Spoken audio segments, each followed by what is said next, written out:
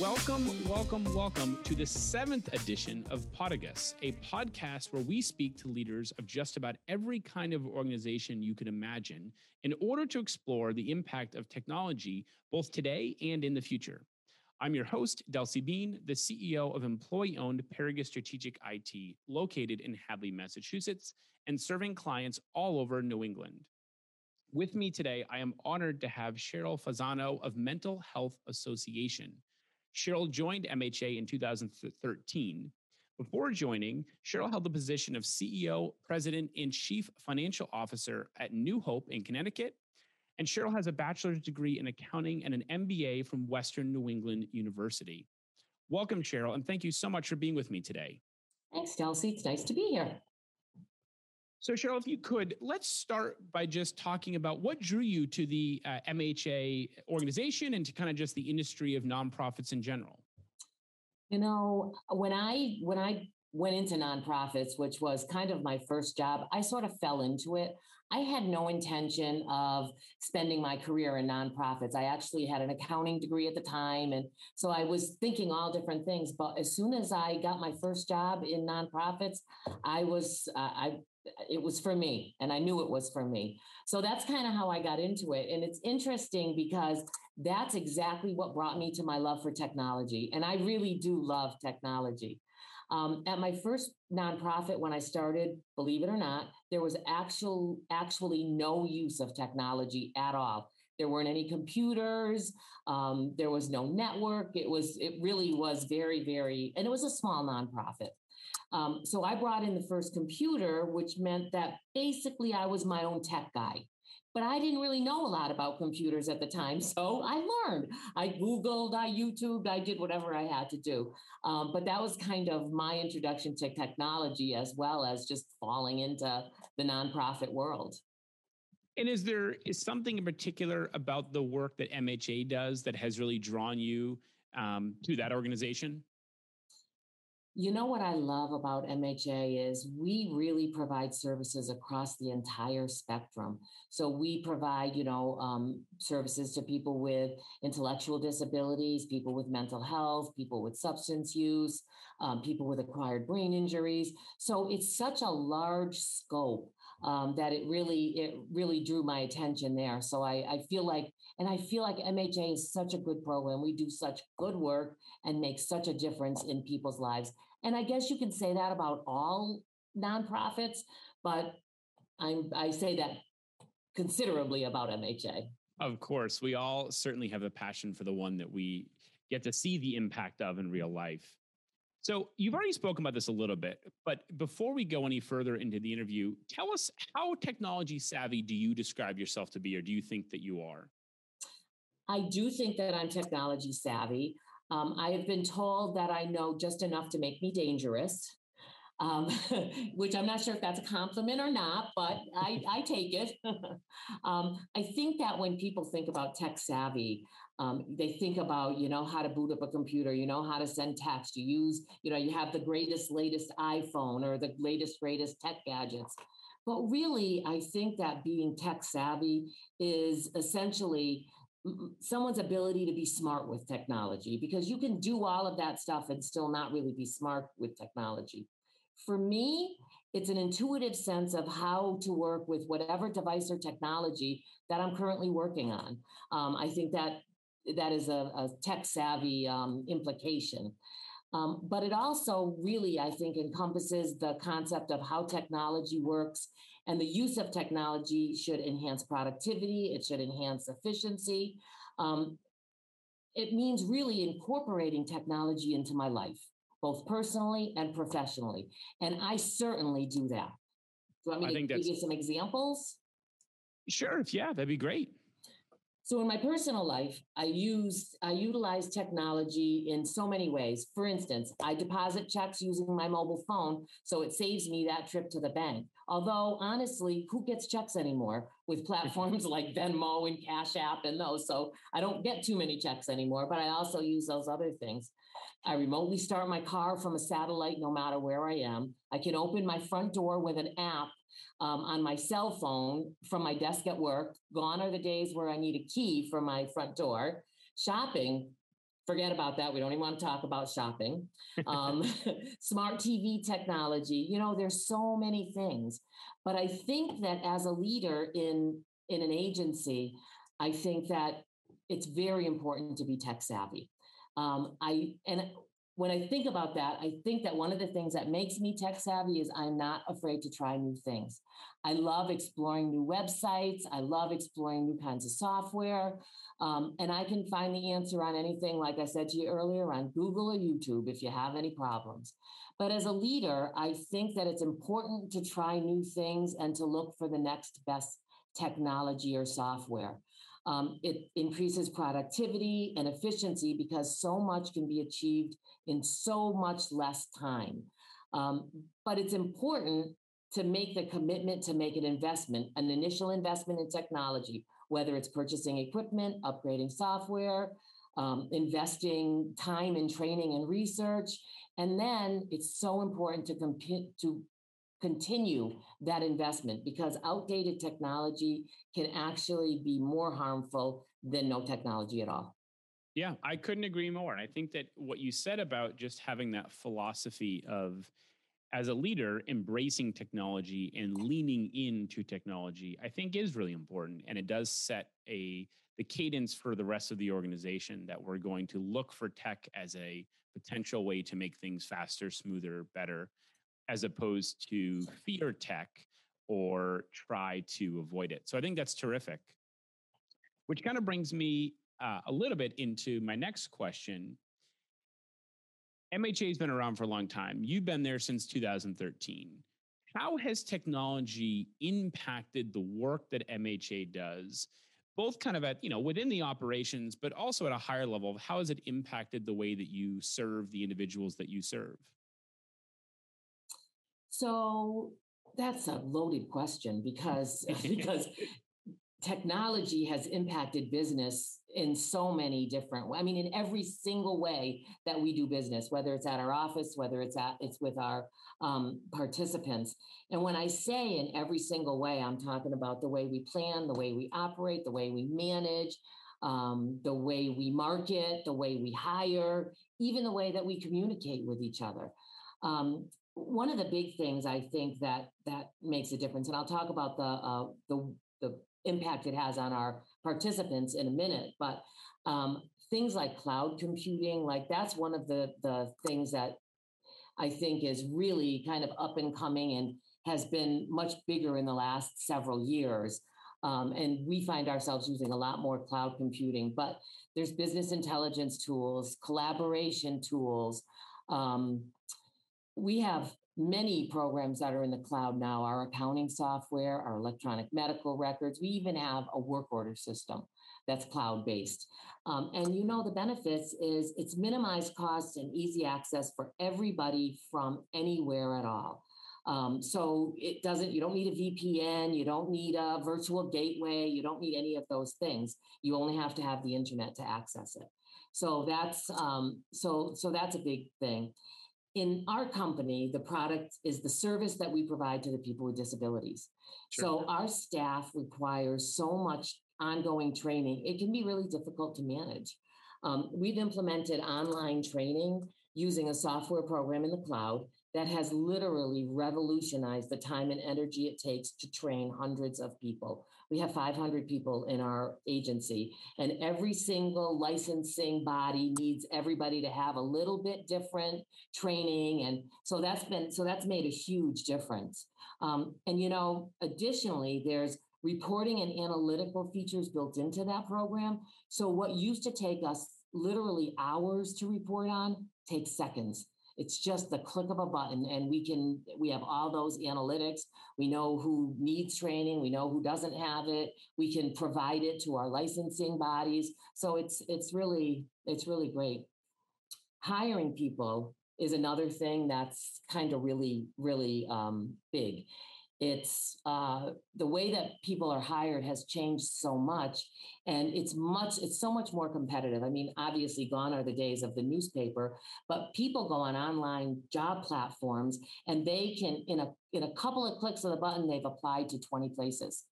So it's so much more competitive for us. And so we get a lot more resumes, but we also have to do a lot more tracking, and we have applicant tracking software and, all of those kinds of things that allow you to make adjustments really quickly if what you're doing isn't working.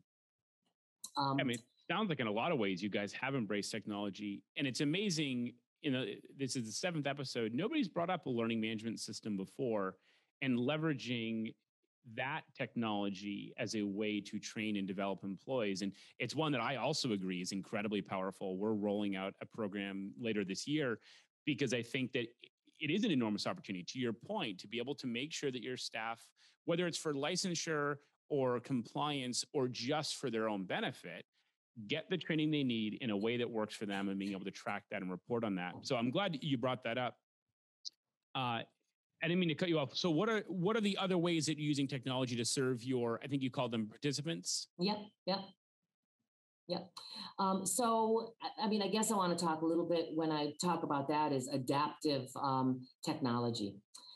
So we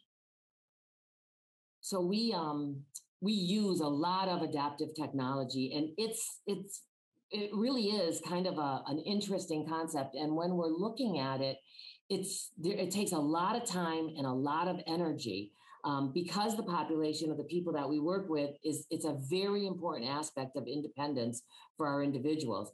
And it's so complicated that it almost takes a full-time person to manage, to be sure that we're using the latest technology, figuring out how to pay for it, because that's not in a lot of our contracts. Sure. And then we have to train the individuals and the staff in how to use it. So we have smart houses where the emphasis is really on voice activated devices. We have smart mirrors. We have devices that help people to move better, to shower better, even to sleep better. And we also use a lot of software solutions. So we have an acquired brain injury division.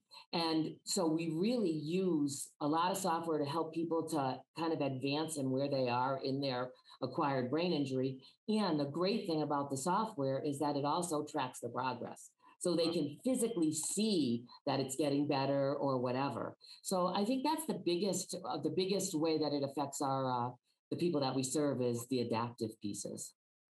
And that's incredible. And I think that you guys are probably, at least among many of the organizations that I know, a little bit ahead of the curve in trying to pilot and test out some of those technologies. But as you look ahead beyond what you're doing today, where do you think technology is going to impact your organization in the next 3 to 5 years? Where do you see this continuing to go? I suspect that we'll have more voice activated kind of devices.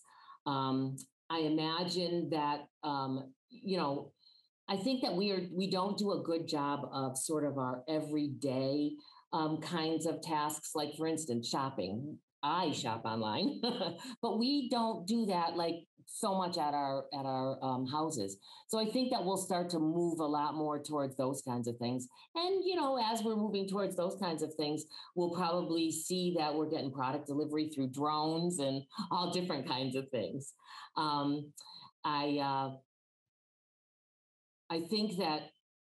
I think that mobile devices will become much more of a primary means of interaction. And so I think that for our participants as well as for us, that can kind of make a difference too. I think with 5G, there's so much more ability and there's so many people now just use mobile devices. They don't have laptops. They don't have computers. I'm not there. I have to have a laptop. I have to have a desktop. I have to have a tablet and I have to have a phone, but that's me. And I think that as systems become more sophisticated, there'll be a lot more emphasis on data and metrics. Mm-hmm. And we'll have the ability to be able to do that, both with the people that we serve, as well as in the larger kind of scope of our agency. Is there anything in the adaptive technology space that you have started to hear about that's exciting to you that you think could be have a significant impact? So yes, there's a couple of things. One of them is all of our employees that work with our participants are med certified. So they actually give medication to our participants. They're not nurses. It's a course that they get certified through the state of Massachusetts. And there's and we're actually kind of just piloting now. There's a med machine which actually puts, you put the pills in there, and then it actually makes sure that the participants are getting the right medication at the right time, and it's giving them more independence because somebody doesn't have to do it for them. So that I feel like is kind of exciting. The other thing, and I heard about this the other day, and I just it gives me goosebumps, is we have it's a device. It's almost like a belt that goes around the person's middle, and it's for people who can't really walk well. They're hunched over. They're using walkers, and it actually helps somebody to walk, and it eliminates or it reduces. I won't say eliminate. It reduces the fall risk. But the other thing that it does is it allows people to do things that you need to do standing up that you can't do when you're hunched over a walker or whatever. Things like looking people in their eyes, things like giving people a hug, those kinds of things, and you don't think about that stuff, but it's there, there's a lot out there.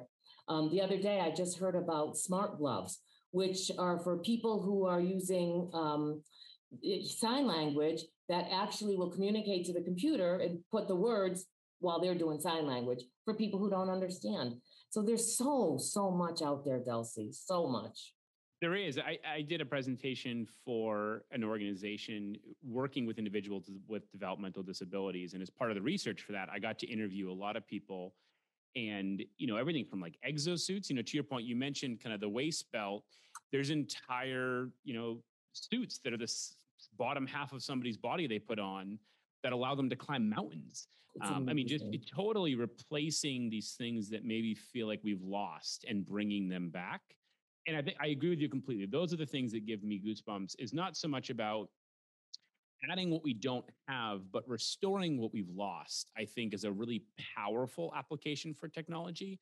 And probably the part that I personally am most excited about is kind of restoring some of those things. I agree. It's really amazing. And it makes me proud of what we do. It really does. So, along the same lines, is there any technology that you can imagine coming down the pipe that would be disruptive to the industry, that would be a total game changer to the work that MHA is doing? I don't know if I believe that kind of technology is coming down the pike, but if I had to say, there's a lot of talk about remote monitoring. So right now we have people that live in our houses and we have staff that's there all of the time. And we also have people who live in some of our, apartments. And so people come in and visit them. And there's a lot of talk about remote technology, which is somebody sitting at a desk like this, kind of watching what's going on. So it may, I don't know that it'll eliminate the need for staffing, but it certainly might reduce it. And I'll tell you, when in this kind of arena, it's a bad time for staffing, very bad. We have so many vacancies. So it's not a bad thing, but I'm not sure how that would impact our industry. Yeah. Yeah, I've heard a lot about that technology. And I think you mentioned some of it earlier. It's a combination of smart devices in the home, wearable technology, like you've actually been talking about, even some more wearable technology. And then you start to kind of amass enough data, as you said earlier, where you can start to really understand, is somebody okay? Are they safe? Are they healthy? And have it be more of an intervention when necessary, as opposed to a constant presence. And I think to a point you made earlier, not only does that potentially help an organization from a staffing standpoint, you mentioned privacy being a fundamental kind of independence being critical to the individuals you serve. And I think that in some ways, this technology at least comes with a promise of maybe giving people back some more independence, where they don't have somebody living with them all the time or constantly supervising them in person, and they can feel a little bit more like a person. And that's really the goal of everything that we do, no matter who it's for, is to help people to live to their most independent level. And for some people, that means they may never get out of bed again, but they can talk. For other people, it means they're going to be able to live on their own again. Absolutely. And one of the things that I've actually been following with a ton of fascination is leveraging augmented reality as a way to create companionship. And that you can have somebody who's maybe feeling very lonely and as a result, maybe suffering mental health side effects of that. have a digital companion that actually does satisfy some of that kind of request and some of that demand and kind of need to interact. And there's some really interesting, fascinating work going on in this, a lot of it coming out of Japan around the ability to bond with and connect with these digital companions, taking the forms of all kinds of things like a dog, a person, a robot, but just this idea that you have somebody you can socialize with. And I think that sounds to many of us still like sci-fi and still a little bit maybe strange, but there are cases where it's really having a significant impact in a positive way on individuals. You know what it sounds like to me? Expensive. You'd be surprised. I won't go too far into it, but there's this device called Gatebox that was in Japan, and Japan had a very high population of single men for a number of reasons in the country. And the Gatebox it looks a little bit kind of like an Alexa-like device that you put in your home, but instead of it just being a speaker and a tower, it's a hologram of a person, and you interact with it in the same ways. Can you turn on the light? Can you do this? Can you turn the music on? Can you do that? But they added an enormous amount of personality to the device where it checks in and says, "Hey, how are you feeling?" And it texts you during the day to say, "Hey, I'm thinking about you." And it overlays a digital assistant like an Alexa with a much more of an emotional kind of reaction and response, and it relatively cost effectively, but in a way that actually had a very strong positive impact on the individuals who were part of the study using these devices. Where that goes, I don't know. It's an interesting thing, and to be curious to just kind of follow that and see where does that go down the road.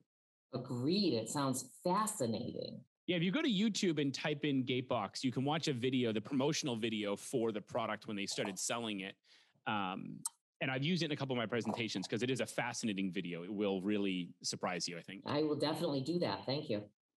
So now kind of shifting gears a little bit, when it comes to technology, what's your biggest fear? What keeps you up at night, either literally or metaphorically?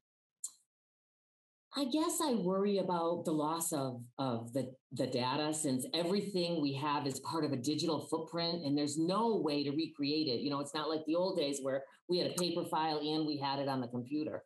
So I guess I worry about that, but we have a lot of contingencies in place. So I'm not so worried that that's a reality. I do worry about a major virus, ransomware, scams, some event that will impact our systems. And I've heard about ransomware where people have literally had to pay to let their software go. I mean, it's kind of crazy. But I also worry about making the wrong choice for new technology that we're considering. It's Technology is pretty expensive. It's worth it. And implementation is a very thoughtful and fastidious process. So if we make the wrong choice, and I'm not going to tell you we never have, we take a big hit if we've identified the wrong solution. No, I think that's a great point. And we make these investments, and they tend to have to stick with them for 4, 5, 6 years, sometimes longer. And it can be, I think, intimidating at times to make those decisions, because it's such an investment, not only of money, but of time and resources and adoption, change management. You can't ask your staff to change the way they work 10 times a year. I've tried, it doesn't work out well. You have to have some sort of cadence there. Yeah. So I think it's very valid. And it's when you're purchasing these kinds of softwares and this kind of technology, you're sort of at the mercy of the salesperson. And they're good, Delphi. They are good. So we've learned over the years, like the kinds of things we need to see, like show us, don't just tell us. And those kinds of things, because they are savvy. They are. Yeah, we call it a vaporware, where they tell you about a feature that will be coming soon, but is not quite ready yet, but it's just around the corner. No, you're 100% right. And I think the other thing that we really stress when we work with businesses is make sure that you're not buying the technology for the technology. Identify a problem and make sure the technology solves the problem and work backwards from there. Because to your point, the salespeople are great, and they're going to make it sound like this thing walks on water and it's going to change your life and you'll never know what you did without it. But if it's not systematically solving a very systemic problem in the organization, and that's its fundamental purpose. You can buy tech for tech's sake that doesn't actually accomplish anything. Good point. That's a great point. Have you or MHA ever experienced any kind of major unplanned outage or any cyber event? I don't know that. I don't know what you would consider major. I mean, we certainly have had times where our internet has gone out or whatever. And, so we have accounting software that's in the cloud. And I have 15 people who work in my fiscal department. So if our internet or their systems go down for a day or an hour, I mean, it's not maybe a major unplanned event, but now I got 15 people with nothing to do. I mean, Can they file? Can they do this? Can they do that? But so much of what we do is actually through that software. And the other thing that we've had is, and it's not really an outage or a cyber event, but, as we've grown, because we've grown from probably, 50 computers to 400 computers. Wow. So our systems, our connections, we have 35 different locations. So we've had to upgrade a lot of systems in order to manage that. And we don't always upgrade them ahead of the curve. Sure. We start to have problems, and that's when we start to do that, because everything is expensive. Yeah, and as a nonprofit, I don't think you're alone in that. It's a hard thing to keep up with. So you've alluded to this already a couple of times, but we often talk about technology from the lens of making things better. What situations have you found where it actually seemed like the technology made things worse? So I think technology is wonderful. And I think you can tell from our conversation, I love technology. I love being ahead of the curve. I love it. And it's wonderful when it works, but honestly, it can be pretty problematic when it doesn't. And it can be something as simple as there's a glitch in the email system that doesn't allow me to get somebody's email. And I don't know that I'm not getting that email until I find out that a funding source or a licensor or a legislator, whoever has been trying to get me and can't. Like that's pretty problematic. And we depend so much on email and that kind of a thing that, it's sometimes I think our dependence on technology can be problematic. Yeah, I think that's a great point. And to the other comment you made, that dependency also means when it's down, we don't have a lot to do because it is how we function. It really is. It really is. And so and I would 100% agree, definitely put you in the category of a techie and somebody who really likes technology. But tell us a little bit about what are you doing to keep up with everything going on in technology space, especially as it relates to what might help out MHA? So I read and I research a lot. I listen to other people who are trying new things. I have people who surround me that also love technology, that are also kind of doing that same thing. I think it's important to stay ahead of the curve with technology, but I'm always looking and listening for that next best concept. And most of all, like I said earlier, I'm not afraid to try new things. I'm not afraid for us to step into the light and try things that are a little bit different, because we've seen it work so many times. Oh, that's phenomenal. I think that's exactly the right approach. So before I let you go, we're going to switch gears here and we'll move into something that we call Fast Questions from Flat Delzy.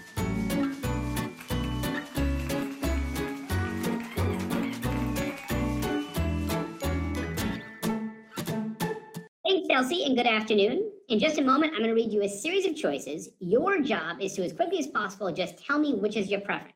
You ready? Yes. Tacos or burritos? Burritos. iPhone or Android? Android. Cats or dogs? Dogs. Bagels or donuts? Donuts for sure. Windows or Mac? Windows. Phone call or text? Text. Ocean or lake? Ocean. Vermont or New Hampshire? Vermont. Superman or Batman? Batman. And finally, chocolate or vanilla? Definitely chocolate.